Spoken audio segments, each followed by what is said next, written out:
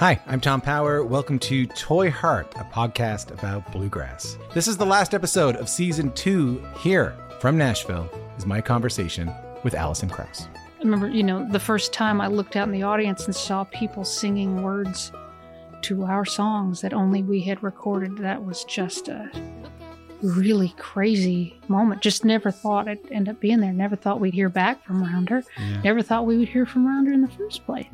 If this is your first time listening, you can hear full interviews with Jerry Douglas, Alison Brown, Bela Fleck, Larry Sparks, Jody Stecker, and so many more wherever you get your podcast. Thank you so much for listening. Later on.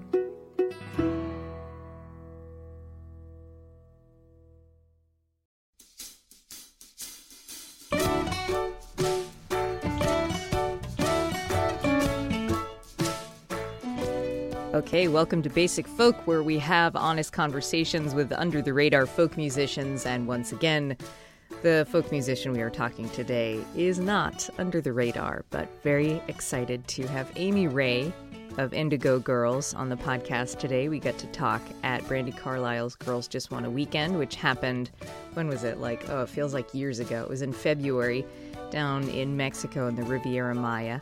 Before we get into what we talked about, let's thank our sponsors for Basic Folk. Basic Folk is brought to you in part by Lindsay Myers at LMNO Management. If you love traditional roots music, she wants you to check out Tina and Her Pony's album Champion at tinaandherpony.com or wherever you listen to music. Once again on the podcast, we're trying something new out where after Amy Ray's interview, I hope you stick around as we want to introduce you to a great Portland, Oregon singer-songwriter, Jeffrey Martin, who's very emotive with his vocal delivery and just a lovely guy. We'll get to him coming up in just a bit, and I'll play you a clip of his later on in the podcast so you can hear what you're in for. Conversation with Amy Ray was very interesting.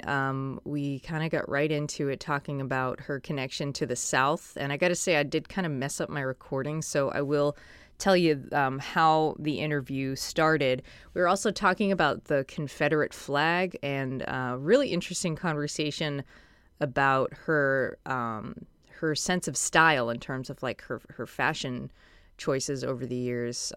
It's a really interesting conversation.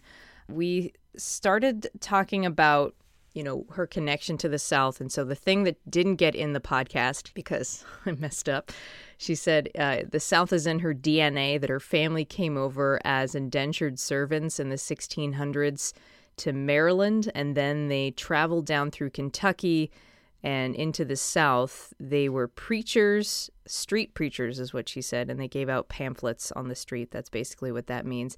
And she told me about this great memory of her great-great-grandparents. They had a candy wagon, and her grandmother used to tell her about the story about the candy wagon, which I can imagine, like, if your grandmother is telling you when you're a little kid that your family, like, owned a candy wagon, I would tell all my friends. Let's be honest. I would totally brag about that. Amy Ray's latest solo album is Holler, put out in September. Also, Indigo Girls will be putting something new out. They're currently working on a new project. In the meantime, though, let's listen to a track from Amy Ray's Holler, which is quite good, by the way, kind of hearkening back to those traditional folk instruments. This is a song called Dadgum Down, and then we'll get to our conversation with Amy Ray on Basic Folk. Ridge Road till I was dadgum down. This time I could really drown. I nearly died getting my head off of the drug. Wish I was dead.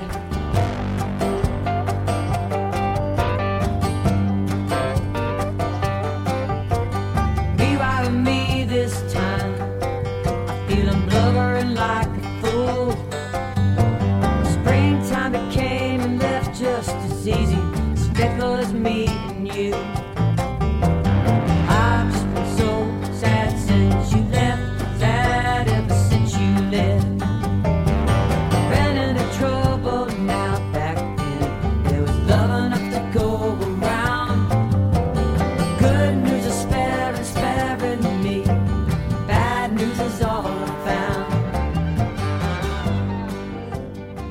So I grew up in a really just regular suburban kind of environment, and My dad was a doctor. He had kind of pulled himself up by his bootstraps and was in the Navy, and they paid for his medical school. My mom went to Emory University, and she was from a very poor family, but she got a full scholarship because she's really smart. And met my dad there, and they got married, and they went to Guam in the Philippines and had my sisters and came back. And by the time that I was born, it was like he was finishing paying off his loans, and by the time I was 5, we had moved out of a house where all the kids were in one room together to a house that was just like a suburban house, across from the high school. Wait, how old were you when that happened? I moved when I was 6, so I lived from that house from 1 to 5. And then, how many siblings do you have? So I shared a room with my 2 sisters and my little brother after he was born, and then we moved out of that. That's what everybody did, though. This was like the 60s. When you were starter home, all the kids shared a room, and then you finished paying off your loans, and you moved into a bigger house. Like when you're a child of a doctor. So then I just grew up normal, like really. My dad and mom were like super conservative and very thrifty people, and so we didn't have an extravagant life at all. I mean, we didn't know that we had money, basically. You know what I mean? Yeah. So I grew up very like public school, very modest kind of life. What kind of doctor was your dad? Radiologist. Yeah. He was more of he just chose a medical field where he would have enough time to do his hobbies. So he felt like that. What were his hobbies?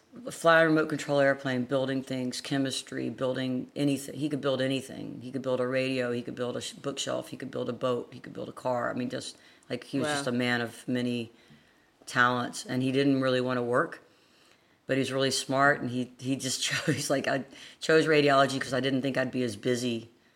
And I didn't think I'd be on call as much, right? It's so funny, so practical, right? Because he really wanted to be a chemistry professor.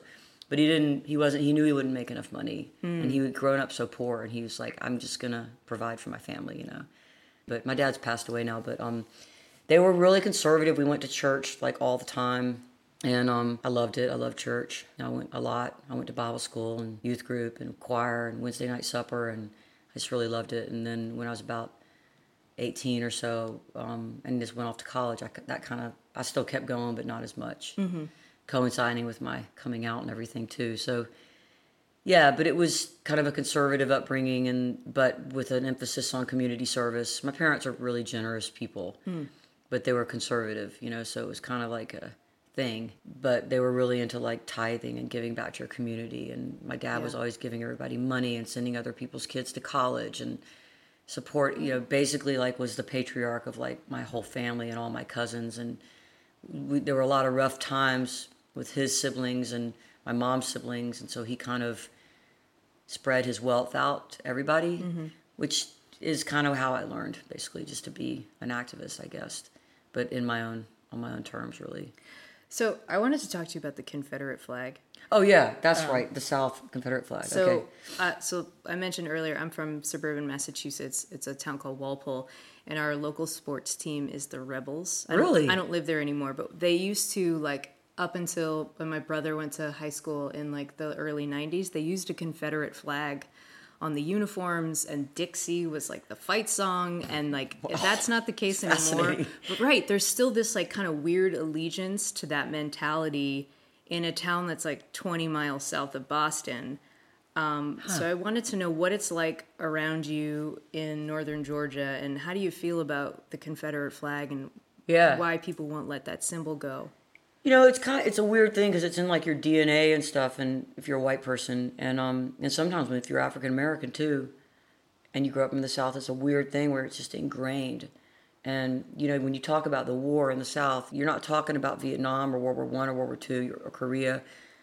That everybody's talking about the Civil War. It's still the thing that sits in everybody's brain. Yeah. And even me, I don't, who knows why, but we grew up with the Confederate flag being just part of your life, and your T-shirts and Leonard Skinner and Allman Brothers, and it was all this, and you didn't associate it with anything hateful. You thought it was a pride symbol of being Southern. And then as you get older, you learn the history of it and what it means, and you learn about Reconstruction, and you learn about everything that happened after the Civil War and early 1900s and 1920s and 30s, and bringing back all the Confederate symbols and stuff as a reaction against what they thought when the black communities were getting more power and and sort of learning how to work the system to benefit them, work in a good way, I mean, you know. So, you know, we learned that, and then we had to like come to terms with it and divorce ourselves from that, people that knew that it was the right thing to do. But even for someone like me, that was hard to do. And I'm like as left-wing as you can get, you know, like, and I even had a hard time, not with getting rid of the flag, but when people talk about, you know, monuments or the carving on Stone Mountain going away or whatever, there's a part of me that just, the history of the South, I'm such a history buff that I'm just like, do we really want to? I know it's the right thing to do, of course, because I've read like every book I can get my hands on about the civil rights movement and the history of everything about racism. But I know if inside me there's something, then I know that the people that are around me that don't even care about that kind of stuff really don't care about reading a bunch of books or educating themselves. They just want to be where they are, you know? And so for them, it's like a thing where they feel like it's taking their pride away, or it's like goes back to the carpetbaggers, you know, it's like Yankees coming down to tell us what to do. It's like you have to approach it the right way, because the white South that's conservative and maybe reactionary and racist, they don't like that thing where they feel that they're fetishized for being dumb and not knowing, you know, how to write or talk, or so they kind of bristle at any person that comes to them and tells them what to do, and that's going to include something about the Confederate flag. So you really have to like look at it differently and like realize we need to like understand where these folks are coming from and work from that perspective to get rid of these symbols and these monuments, because they have you know, they have a legacy in their minds and their families' minds of being beaten down, like Gone with the Wind, you know, and they think their land was taken from them, and they think that they were, you know, punished for being white Southerners and losing the war. I mean, it's still in people's like family histories. And so they can't let go of this, you know, and it's like for me, you know, my friends that are in that situation, I just try to look at it like, just, you know, think about like Hitler. Think about, you know, if you were Jewish and you had, you know, swastika flags in everybody's front yards. I mean, that's weird. Yeah. You know, it's just like weird, right? Totally and weird. like that's what this is. Yeah. You know, it's a hateful symbol. So look inside your better self, you know, and try to confront that, because it's not going to happen if a bunch of people from outside come in and tell everybody what to do.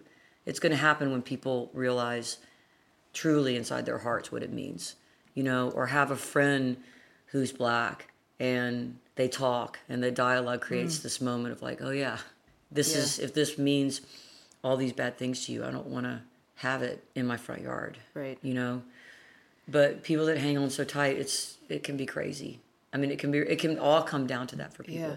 Yeah, it's like all the Confederate flags on those uniforms are all gone, but next to the high school in my hometown, this guy just refuses to let it go, and he put up a giant Confederate flag billboard like right by the football field. Yeah, it's pretty bad. It's like, but the flag is just like this, it's a placeholder for what he really means, which is like, I don't want anybody to control me or tell me what to do. Do you know what I mean? That it's not even about the flag at that point. It's just about stubbornness, right? And wanting to be respected. Can't we just get a new symbol that means stubbornness? Yeah, I mean, that's true. Picture of that guy on a. I mean, it's to me, it's like I find it to be crazy too. But you know, the South, the beautiful things about the South are that it's like, because it's had all these troubles, it's the birthplace of the civil rights movement. And it's the birthplace of spirituality and faith-based civil rights. You know, it's the birthplace of activism that's rooted in a belief in something greater than ourselves. And it's the birthplace of art and activism going together. And the land is beautiful, and people who have grown up with that land and understand what that is as part of the fabric of their life, there's nothing like it. So there's all these great things, and it's hard, I think. I'm white, so I have a lot of privilege in that, and so it's easy for me to say I just want to stay here and I never want to leave. It'd be different for me if I was, you know, black and gay and I didn't have like a career that gave me resources and I was trying to live in North Georgia where I live. It'd be different, because I know people that are in that position, and it's harder and it's dangerous sometimes. So my feeling is I stay where I stay because I want to change it, you know, and I'm in a position to change it more than some other people are, because I have some safety. right? So I just try to like, in my town, I try to do as many benefits as I can. I never play any money gigs in my town. Every gig I play in my town, all the money goes to something. That's great. Right? And what that does is it starts building all these connections. So if I go play at the Baptist church where they typically hate gay people, the one in my town, they're very conservative, but I do a homeless benefit for them at their church, for their organization, it's hard for them to be as hateful anymore. They have to give me a little bit of, right. You know, they have to give it to me. And the same with my daughter's dad, who grew up in the town. His whole family is like from the area I'm in, so he's gay, and he has just never let anything stop him, right? Because he's like a white man with a good job, a CFO, and he's got a lot of privilege. So he's like, I'm going to use that. So he assumes the best about everybody, right? He works at on Thanksgiving, he serves the meals. He's like constantly doing like all these things for the community helping place, where we have like and the women's battered shelter. We have a lot of good little things going on in my town, and he works on all of them, right? Because, you know, then he's being an ambassador for gay people. So that's just kind of how we look at it in my town, which is like the small little group of liberal people are just inserting themselves into everything we can. And not in a judgmental way either. You know, you don't judge people. You just... It's like a PR campaign. Well, in a way, but we really mean it. Yeah, it's not propaganda. Yeah. You know, it's like, you know, we want to be part of the community, and we want the community to respect us. We have to earn it. Mm-hmm. Period. That's reality. Hi, it's Cindy, just breaking in here to let you know that coming up after the Amy Ray interview, we're going to be talking to the Portland singer-songwriter Jeffrey Martin, who I got a chance to meet recently and watch him in concert. He played this really great song called Coal Fire, which is based on the underground mine fire that is currently burning in Centralia, Pennsylvania. That's right, it's like an entire town that the underground is on fire. There's like 12 people that live there. But that's coming up after the Amy Ray interview. So let's listen to Jeffrey Martin, and then we'll get back to our conversation with Amy Ray on Basic Folk. I read a story about a coal fire. It burned for 80 miles underground, under rivers and across the state line. Without a flame, without a sound. It burned a building and some fence posts. When it come up from the dirt into the sky. And when they interviewed the town folks, they said that hell was on the rise. Now I'm looking out the window while you are sleeping. I'm scared out of my mind, oh no. I feel that fire creeping. Everywhere I go, always burns down. Everyone I love is trying to figure me out. And everything I knew I buried underground. Underground. So to completely change directions, I was wondering if we could talk about your fashion, your clothes, which might seem like kind of a weird pivot, but to me, you've always seemed like a incredibly sharp dresser. Really? Like, yeah, totally. Like it seems today. Well, we're in Mexico, Yeah. so I mean, your image is part of the Indigo Girls and your solo career. Like, I felt like your image, your fashion image in particular, showed that there's more than one way to dress as a woman. And even though it seems like kind of a frivolous thing, what has been your relationship to fashion? And do you think you've used it as part of your activism? Yeah, totally. I mean, it's, it's gender. It's fighting the gender binary, right? Yeah. Well, I love clothes, and I love like creative clothing, and I love thrift stores and vintage stores. So from the time I was in high school, I've always like gone and I loved like the punk rock scene and the new wave scene. And I mean, I've never been a fashionista because I'm not great at visualizing that, but I just basically figured out when I was younger that I wasn't going to be able to wear dresses and feel comfortable and have them look good. So I started just like shopping at Hot Topic or in men's departments, or putting together something that worked for me. And not trying to be, hemmed in, and then trying to like find interesting ways of like having it be male clothing, but with like a female sort of touch to it, right? Yeah, like you've always had long hair. Yeah, yeah. So like, or just like bling, like so you have a male-ish shirt, but you get, you have it studded with bling all over it, or it's a picture of Marilyn Monroe or whatever, Because I don't look good in traditional women's clothing. I don't feel comfortable in it. But I don't want to be completely I want it to be more creative than that. So it's just like punk rock formal, kind of, Yeah.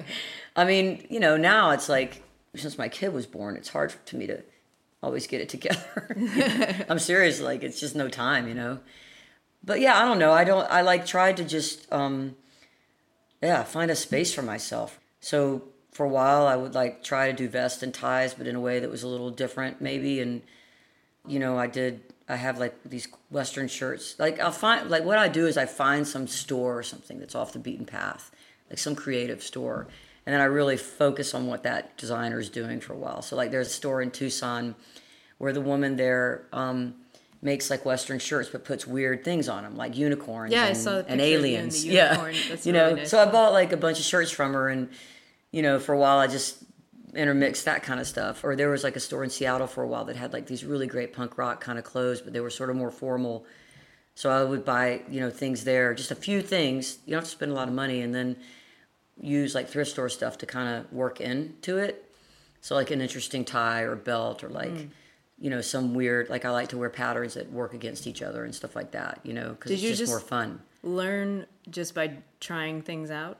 Yeah. Yeah. Yeah. Well, also, you look at I don't like spend my time doing that, but if I'm in a dentist office and there's a GQ, I'll look through it. You look through the GQ, or like punk rock people, or like the store Hot Topic, like that's a great store to kind of like still look at as like a. You still roll into Hot Topic? Yeah, I tell them I'm shopping for my nephew. I really do. Yeah. If they look at me weird, but I also do it online because sometimes, a lot of times they won't have anything, but every now and then they'll have like this one thing that like Rude put out and designed, and it's like super cool, right. And they'll only have it for like a week, and you catch it, like plaid bondage pants. All right, I gotta have those, and then I'll wear them for 5 years, I mean, do you see yourself as like this fashion icon? No, God, no. No, you know what I see myself as? Is someone that like says to women, straight and gay, that want to dress more masculine, that it's okay to do that. Yeah. And you can still be sexy and feminine in that. Like I know a kid, I think she's 14. She's the daughter of a friend of mine, and she's just struggling with her gender, right? And she could be straight, but masculine. She's just struggling. She wears dresses, and she's just bummed about it. So she like saw me like on some video. She'd never seen me. She saw me on some video for like July 4th or something. And I think I was wearing like a vest and a tie and some kind of cool pants or something.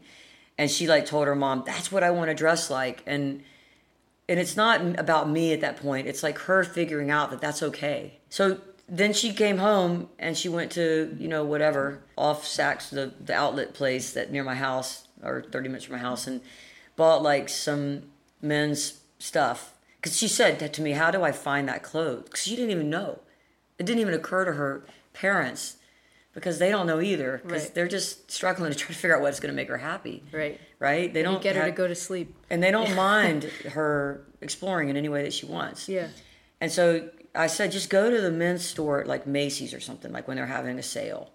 And like just do something that don't try to buy women's clothing. Just try to do that and see what happens. And she totally like bought all this stuff. And I saw some pictures of her at a wedding, and it was like, a vest, a tie, like she looked really good. Yeah. And her hair was like, she chopped off the sides and made like a mohawk. And I was like, see? That's cool. And that's like liberating, it's not about fashion. Totally. At all. It's just like, how can she be what she is? Do you want to talk about church camp? Sure. Okay. Where you discover all the great things in life. Right. I want to hear about your experience going to church camp, because it seems like everybody I talk to, like I've had friends who go to fiddle camp and music camp, and I went to 4-H camp, and it was a huge part. Cool. Yeah, huge part of my life. So I wanted to hear what it was like for you, and also like the singing at camp what that was like for you, because when I go to an Indigo Girls concert, I'm like, this is summer camp, and I don't know if it has anything to do with that. It probably, I mean, for me it does. Emily, I don't know if Emily went to church camp. You can ask her about it, because she was more in a liberal, her dad's like a liberal theologian. I'm more of like the Methodist, Southern Methodist church camp girl, you know. I went to a camp up near where I live, actually, for 4 years, Camp Glisson. And I went to another camp called Camp Westminster. But Camp Glisson was my real formative, like, regular summer camp. And then we also did church camp with my youth group. So I went all the time. So we called those, like, youth retreats, right? Yeah, yeah.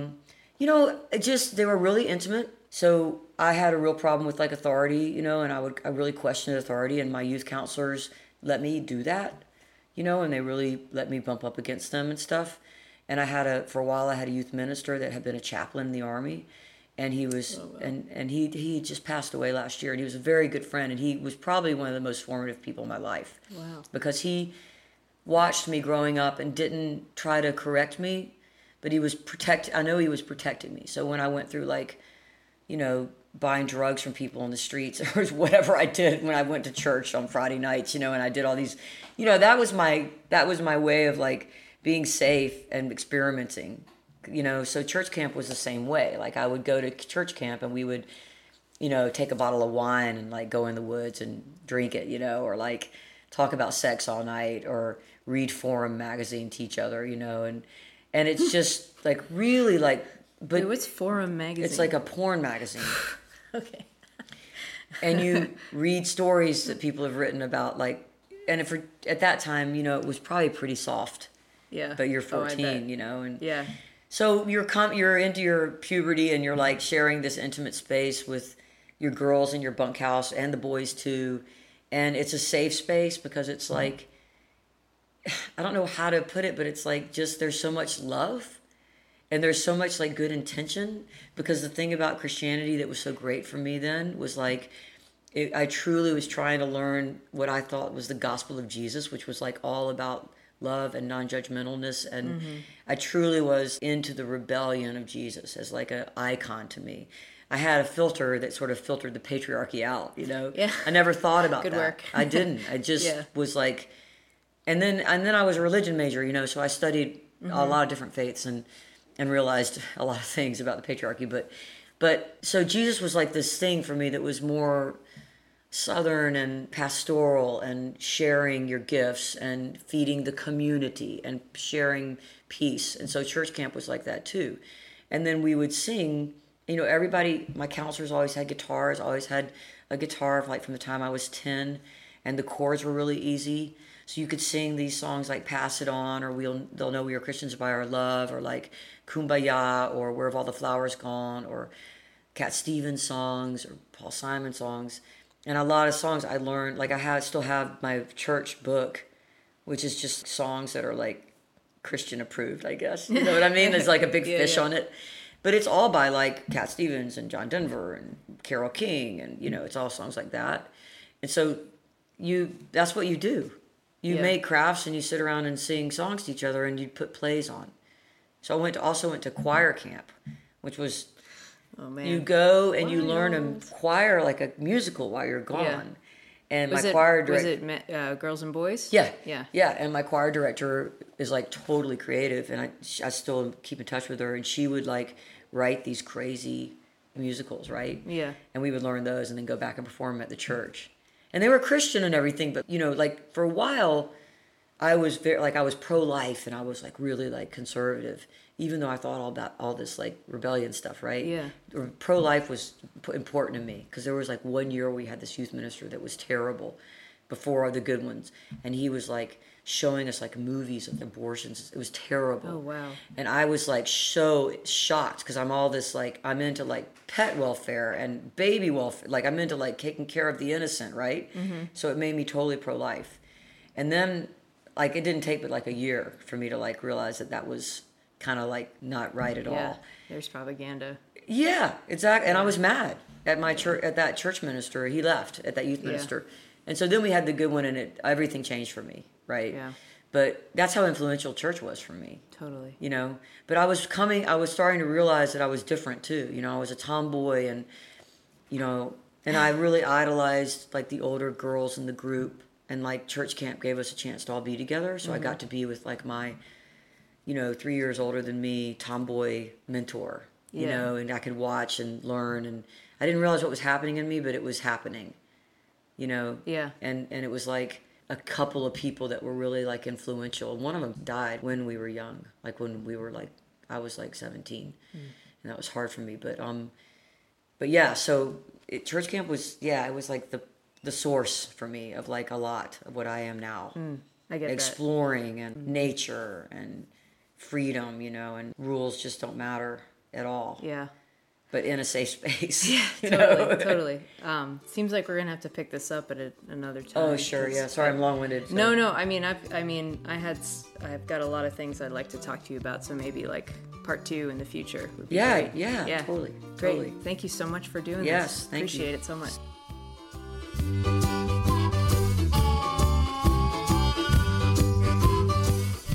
I want to say thanks to Amy Ray for talking and being so generous with her time and open to my questions. And I want to say thanks to Angie Carlson for helping us set up the interview with both Emily and Amy on Basic Folk. If you haven't listened to Emily's interview, you should, because it's really good. She was really great. Okay, so moving on, like I said, we're going to be talking to Jeffrey Martin, who is a singer-songwriter from Portland, Oregon. His music is awesome. My friend recommended that I check him out. My friend Steve, he was like, will you do me a favor and listen to this? And it was like immediately I was sold on his music. It's really good.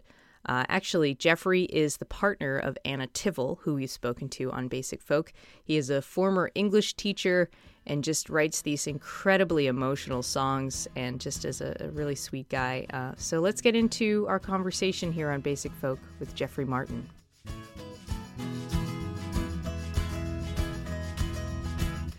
Well, this is really funny that we're in this little room. We're at what is the name of this place? The Charles River Industry Museum? Yeah.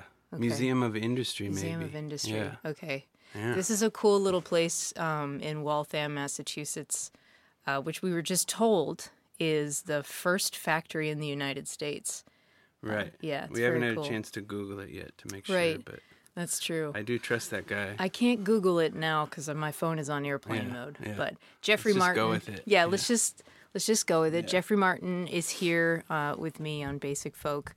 Thank you so much for joining me. Absolutely. Thank you for having me. Yeah. Really big fan of your music for like whatever, for like 3 weeks. 3 days now? Yeah, for 3 days. I've been like doing a deep dive. So I'm so glad we could talk. So let's go back to talking about when you were younger, your family. Your dad was a preacher? He was, yeah. So tell me a little bit more about that and what effect that may have had on you and how his work might have shaped you. Yeah. I think it's still shaping me. I'm finding out. But so when I was in, I don't know how old I was. I don't remember actually. But my dad and mom lived in Texas for a while in San Antonio, and that's where I was born. And then my dad decided he wanted to start a church in Oregon, in Eugene, and moved the family up to start a church when I was pretty young. And so most of my memories are in the Northwest and how old were you? Wrapped up in that church. Oh, like elementary school in there somewhere. So my dad was a pastor until I was about 19, I would say, somewhere around there. And that's where all my music came from.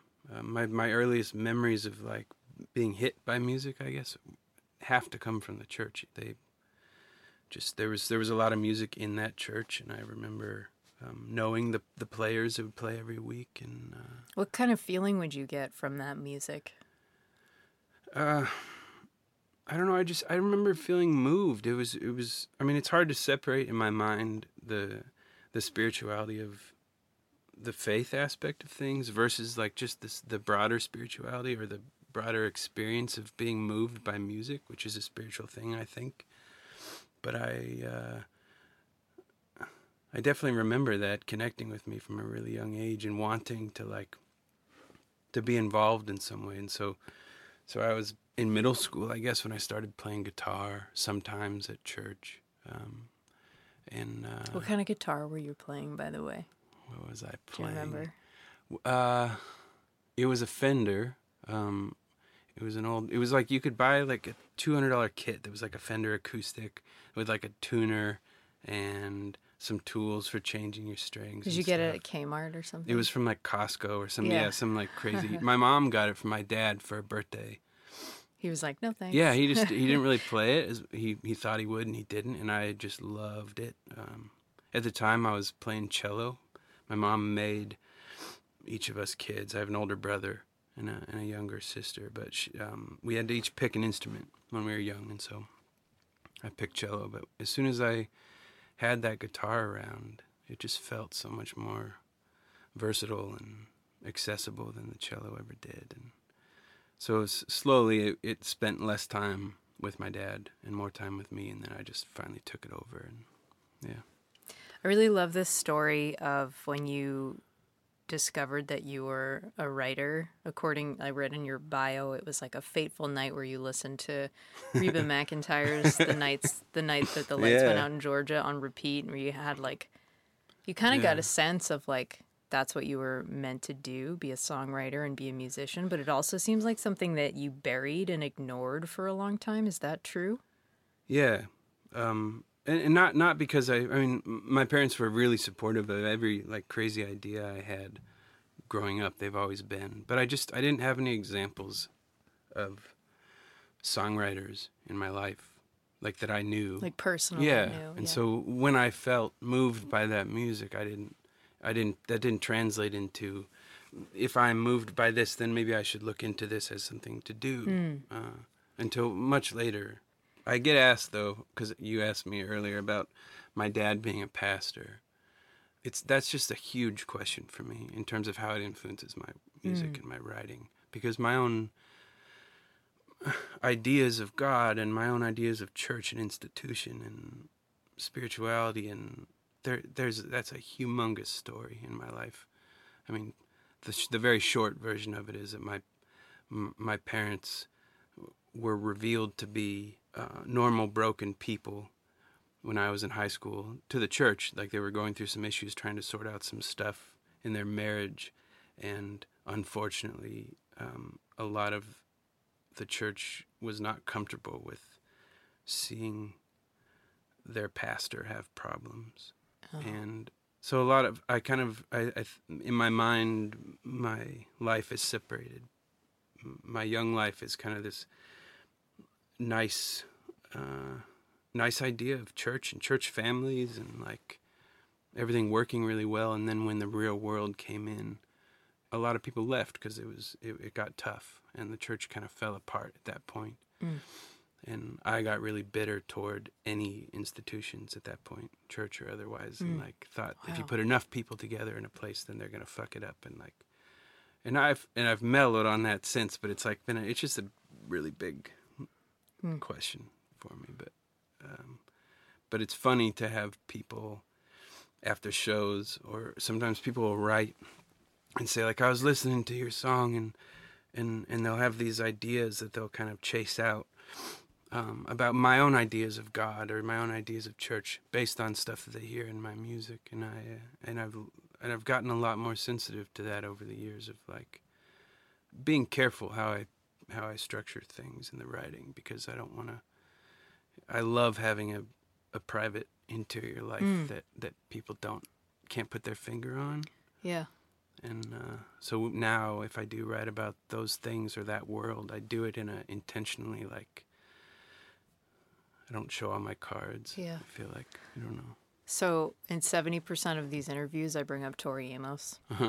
So Tori Amos, her dad was also a minister. I didn't know that. Is also, a minister, and she has so much religious imagery in her music, but will never in an interview talk about her faith or her spirituality or what she practices. Yeah. She'll just flat out be no, I don't talk about that. So that's great. Yeah. There you go. Yeah. There's an example for you. All right, let's talk about teaching. A big part of your story is teaching. You were a high school English teacher. Yeah. And you didn't love it at first? Actually, I did love it. I didn't love the school of it, like becoming a teacher at first. It was a big gamble. I got my undergrad in English and didn't know what to do with it. I just had fallen in love with writing and literature. And a couple years after I got that English degree, I decided, like, teaching sounds interesting, so let's give it a shot. And it was a big roll of the dice, kind of, because I had never taught. I never hung out in a classroom.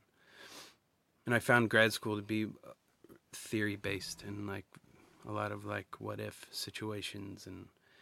But as soon as I started teaching for real, as soon as I was thrown into the classroom, I was like, oh, this has nothing to do with a lot of what we were talking about in grad school. And really, it's just about connecting with young people in real ways and seeing what they bring out of that situation. And I loved it a lot. So what was the decision behind you leaving, and how did you finally do it? I took a job teaching full-time at a high school north of Eugene, Oregon, like a pretty rural district, or a smaller school at least. But at the same time, like right when I took that job, music stuff started taking off in a good way, not like hugely, but it was, the momentum of it was building, and I was touring a lot more. So I thought, I'll try this full-time teaching thing, and I'll tour in the summers and the breaks and see if I can manage both. Because I knew some teachers who were musicians also, and that first year I just about died. It was way too much, and I was teaching all week, and then I'd like fly out or drive out on the weekend and play shows all weekend, and then get back home just in time to show up on Monday and teach again. And I remember once I was flying back from L.A.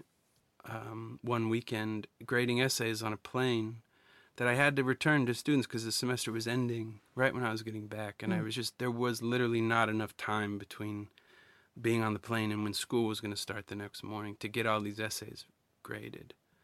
And I just thought, like, I'm doing a disservice to my students. And I'm also, like, I don't know, I kept getting sick, and I was just tired all the time. And so the next year, I decided that I needed to scale back on the music, to be fair to my students. And then that's really what just, like, broke a piece of my heart. And I was saying no to a lot of stuff in music, and I just couldn't do it anymore. I tell people now that if music wasn't a thing in my life, I would happily teach until I died. I loved it. It was the first, like, noble thing I'd ever been a part of, really, in terms of, like, a job. Music is strangely, like, narcissistic and selfish and lonely, and it's also the opposite of all those things, but it's weird that they both exist. And in teaching, it was just, you're just there to serve young people. And if you try and do it in any other way, then they're just going to beat the shit out of you. And, like, I loved that about it. When I hear you sing, so Anna Tivel is your partner. Yeah. And it's so funny because I can hear you guys influencing each other. Oh, really? In your vocal delivery. That's cool. So Anna's your partner, and you often play together. Is that true? Yeah. Well, as much as we can. It's getting pretty busy for both of us independently the last couple of years, but yeah. So how do you inspire each other's work? It's not a very big question or anything, but go ahead. Take it away. I don't know anybody that writes like Anna writes. She's prolific, and she's always writing something, whether it's a song or a poem or something that might turn into a song. And she's much better than I am lately about bringing songs to me and saying, I just wrote this, or I'm working on this song. It never doesn't floor me. It's so good. And I always have this weird mix of feelings of, like, this is so good, and, like, on the other side feeling like, what am I doing? Like, why am I not writing as much as this right now? And like, I need to stop whatever I'm doing right now and go pick up a pen and start. And so in that way, like, she's always inspiring me to write. Is there, you don't have to answer this question, but is there ever, like, a thing where you have to keep your ego in check, or, like, between us? Yeah, like, between you're like my partner. just wrote this incredible song and I haven't written in a while? Maybe, but no. I mean, if she writes an amazing song, or if she plays a great show, or she has some great opportunity, it always just feels. I mean, I just have immense respect for her as an artist, and so anything that happens to her is so well deserved that, like, it's just exciting for me to see it happen to her. I do. I mean, all the time, absolutely. I wish.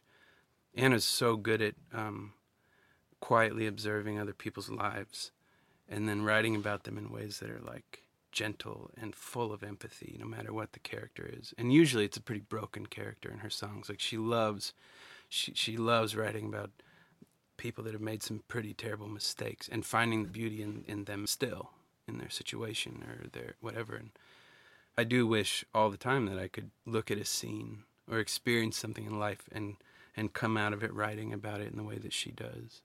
You know, absolutely. That's like, but that's like a healthy jealousy, I think, to have. You know? Yeah, you would be like Jesus Christ if you didn't feel that. Yeah. It's like not humanly possible.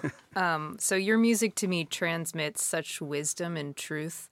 Can you speak to your relationship with each, and how do you cultivate that in your music so dang easily? My dad, I've always thought of my dad as a philosopher first, before he's a pastor, or before he loves to like think about things, and he loves to think out loud. And from a really young age, he would ask me questions that were well beyond my years, and I loved that about him. And I feel like it instilled this kind of confidence in me to be able to field those questions, even if I didn't have the big adult response at the time. Just the fact that my dad was saying, like, here, think about this, to me when I was in 6th grade, felt really empowering. And also, you know, all the music that I sought out and the songwriters that I loved, I'm really bored by people that don't have anything to say.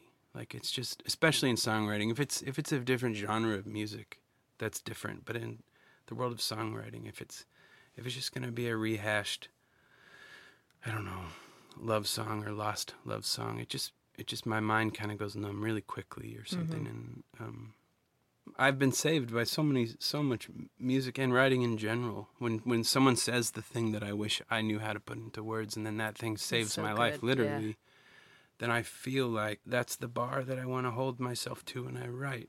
You know, as a full-time, like, touring musician, you're playing the same songs over and over and over and over and over, and I need to believe in what I'm saying to do that, you know, because I'm not an entertainer.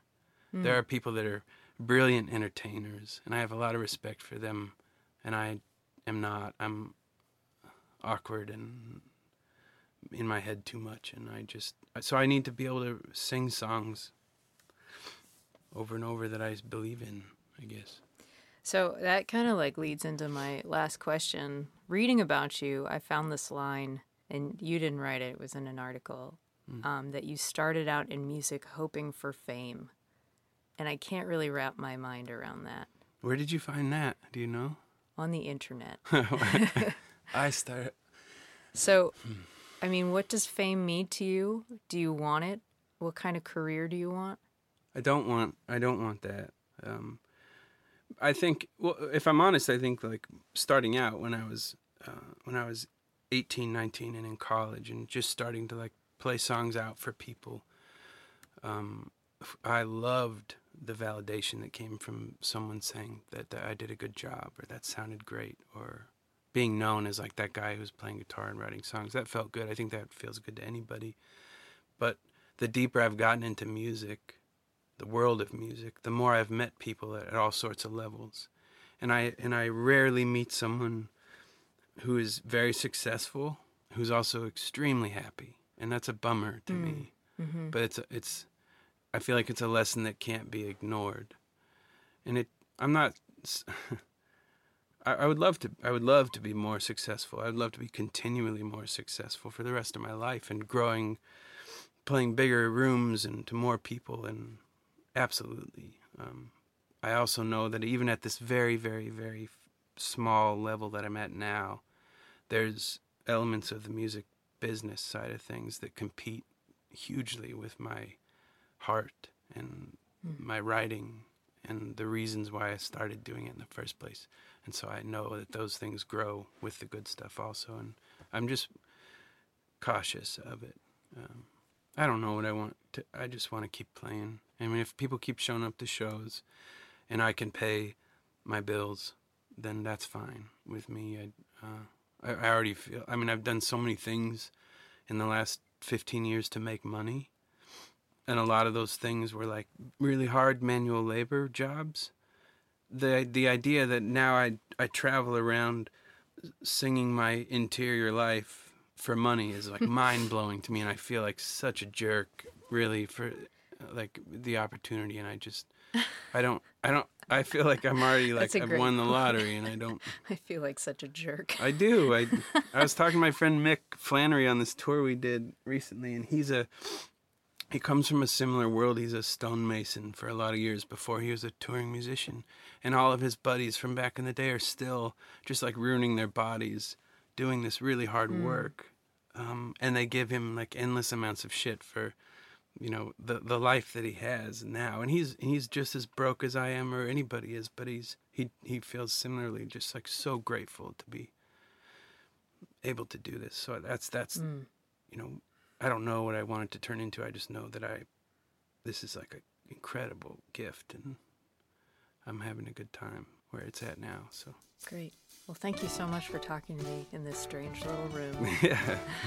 Thanks for having me.